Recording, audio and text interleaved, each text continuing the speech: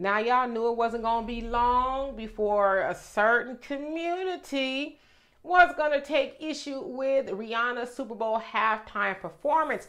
Well, she sang 4 songs that featured Kanye West to some degree on the songs. But this one song that this lady I'm about to show you had an issue with was All of the Lights. Check it out. And I'm not going to make too much of a fuss out of it because it's just not going to help. But Rihanna has so many hit songs. Did she have to do a Kanye song? Did she have to? Because the thing is that if a pop artist would have said that they're going DEFCON 3 on any other ethnicity, let alone everything else that he said, they would have been canceled and not played on the Super Bowl. That's that. So yeah, again, Jews don't count. They just don't. So yes, you heard her question why Rihanna needed to do that song with Kanye. Out of all the songs she had, she could have done any other song, but she did that.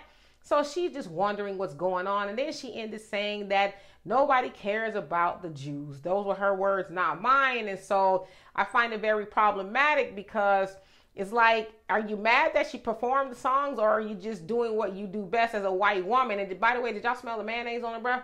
Are you mad as a white woman that you cannot control another black woman's narrative? Rihanna's a black woman. She's a very wealthy black woman. Was asked to do the Super Bowl. She did it the way she wanted to do it. And now they're trying to, find little things that's wrong with what she did.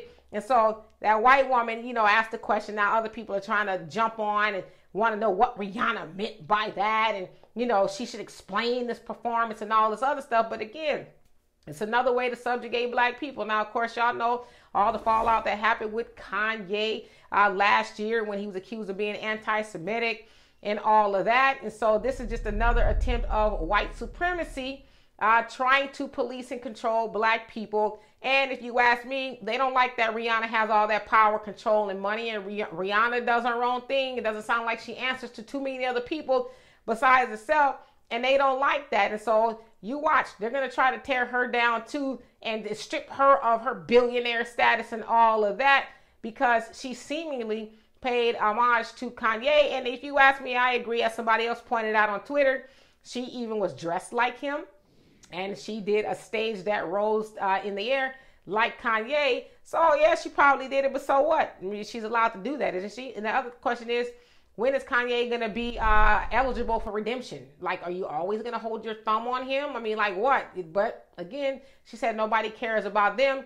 But we know if you even pretend to think anything bad about him, it's a wrap for you. So it's like, I don't understand where she's going with that. But again, just another episode from the mayonnaise militia trying to mess with black people because they can.